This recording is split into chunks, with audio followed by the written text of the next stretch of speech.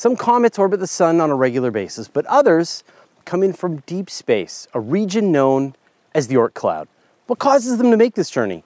And will we ever be able to explore the Oort cloud? Now, before we get into this episode, I want to remind everyone that it's been several decades since I've been able to enjoy a bright comet in the night sky. I've seen mind-blowing auroras, witnessed a total solar eclipse with my own eyeballs, and I've even seen a rocket launch. It's happening! The universe needs to deliver this bright comet for me, and it needs to do it soon. By recording this video now, I will summon it. I will create a video that'll be hilariously out of date in a few months when that bright comet shows up. Like that time we totally discovered a supernova in the virtual star party by saying that there wasn't a supernova in that galaxy, but there was, and we didn't get to make that discovery. And I don't think it's a producer of supernovae, at least not yet, anyway. Anyway, on to the episode. Let's talk about comets. Comets are awesome. They're made of gas, dust, rock, and organic materials smashed together and existing mostly unchanged since the formation of the solar system 4.5 billion years ago.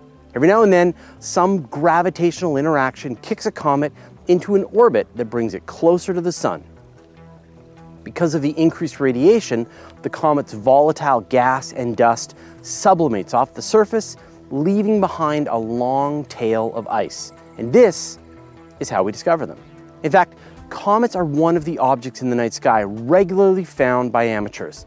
And by discovering a comet, you get to have it named after you. Of course, many of the comets are named after robotic observatories, just another way the robots are taking human jobs.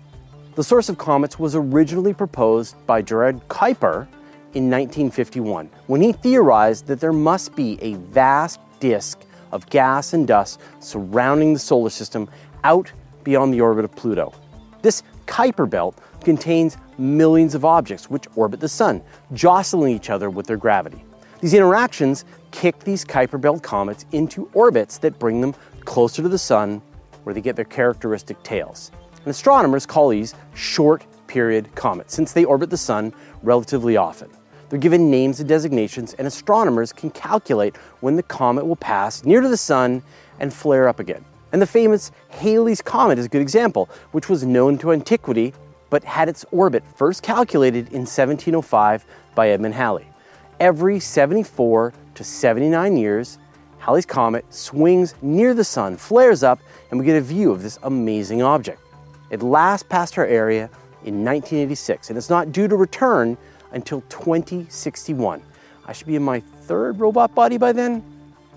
The long-period comets are much more mysterious. These objects come out of nowhere, pass through the inner solar system, or smash into the sun, and then zip back out into deep space. Now, where did they come from? The Dutch astronomer Jan Oort calculated that there must be an even vaster cloud of ice, even farther out beyond the Kuiper belt, between 5,000 and 100,000 astronomical units from the sun. Now, just a reminder, 1 astronomical unit is the distance from the Earth to the sun. So we're talking really, really far away. Like the Voyager 1 spacecraft, which is the most distant and fastest object ever sent out by humanity, it'll still need about 300 years to reach the edge of the Oort cloud.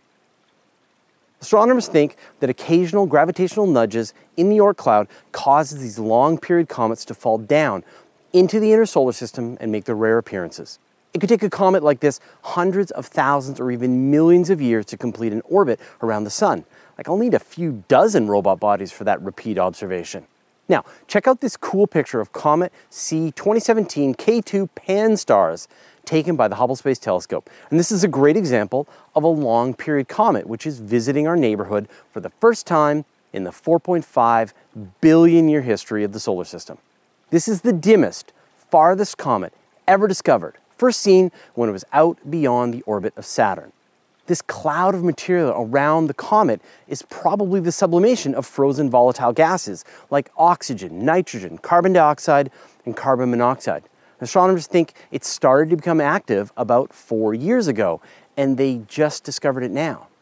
As it gets closer to the sun and warms up, it'll become a true comet when its hard as rock, water ice structure starts to sublimate and earns its tail. And it should make its closest approach in 2022, when it gets about as close to the sun as Mars. And this is why we can't detect out into the Oort cloud yet. We can barely detect comets outside the orbit of Saturn, not to mention hundreds of times farther than that.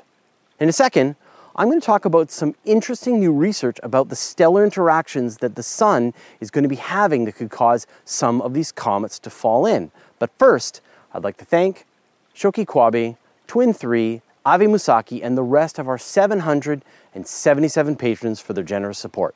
If you love what we're doing and you want to get in on the action, head over to patreon.com/universetoday. Our sun isn't alone in the Milky Way, obviously. It's a vast swirling storm of hundreds of billions of stars, and over the tens of thousands of years, other stars come much closer to the sun than we see today. The European Space Agency's Gaia spacecraft recently released one of the most detailed maps of stellar positions and motions and gave us a much better picture of where our sun is going and where it's going to be interacting with in the future. Now, in order to interact with the Oort cloud, astronomers have calculated the star needs to get within about 6.5 light years before it can interact gravitationally, depending on its mass. And based on data gathered by the Gaia spacecraft, astronomers charted out the motions of 300,000 stars in our vicinity of the Milky Way for the next 5 million years or so. And of those stars, 97 will come within 15 light years of the sun, and 16 will get closer than 6.5. And the most interesting of these is Gliese 710. In 1.3 million years, it'll pass less than 2.5 light years away from the sun, plunging right through the Oort cloud. Gliese 710 has about 60% the mass of the sun, and it's going about half the speed that stars normally go as they sweep past the solar system, which means that it's going to stick around for a long time, pushing comets around with its mass and sending showers of comets down into the solar system. On average, it seems like a star passes within 15 light years every 50,000 years or so, jostling up our collection of comets. And this is important because comet impacts could be the cause of past extinction events on Earth. By tracking the movements of stars in our region, astronomers could try to match up past events with times that stars jostled up the Oort cloud and predict future events. Now, could we ever reach the Oort cloud and explore it? A few years ago, a space observatory was proposed that could attempt to observe objects as distant as the Oort cloud. Known as the Whipple mission, it would orbit in the Sun-Earth L2 point and watch the sky with a wide field of view. It would try to detect transiting events when objects as small as a kilometer across passed in front of a more distant star. In theory, the mission would be capable of spotting these transit out to as far as 22,000 astronomical units, or nearly half a light year. Unfortunately, it hasn't got past the proposal stage. And another intriguing idea is known as the focal mission, which involves sending a space telescope out to a distance of 550 light years away from the sun. And at this point, the telescope can use the gravity of the sun itself as an enormous lens, focusing the light from more distant objects. Actually, you need to go farther. At 550 light years, the sunlight drowns out anything the space telescope might try to see. So instead, it needs to go out to a distance of more than 2,000 light years from Earth, when the light focused by the sun turns into an Einstein ring around it. What could you do with a telescope like this? If an exoplanet were to pass behind the sun perfectly lined up, you could resolve features as small as 1 kilometer across on a world 35 light years away.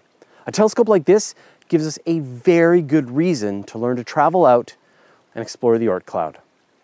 The Gaia spacecraft is still hard at work gathering data, and astronomers are expecting another massive data dump in April 2018. Over time, the spacecraft will map out the position and movements of 1 billion stars in the Milky Way.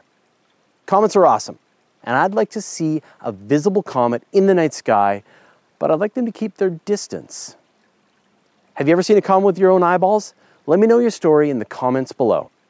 In our next episode, we talk about electric sails as an exotic way to explore the solar system. Not solar sails, electric sails.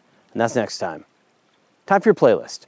We've got an episode of tomorrow about how long-period comets arrive more often, an explainer from the OSIRIS-REx mission, Crash Course Astronomy tackles the Oort cloud, a lecture on the Kuiper belt and its implications, and finally, Mike Brown teaches you how the Oort cloud might have formed. And that starts right now. I want to remind everyone that it's been several decades since I've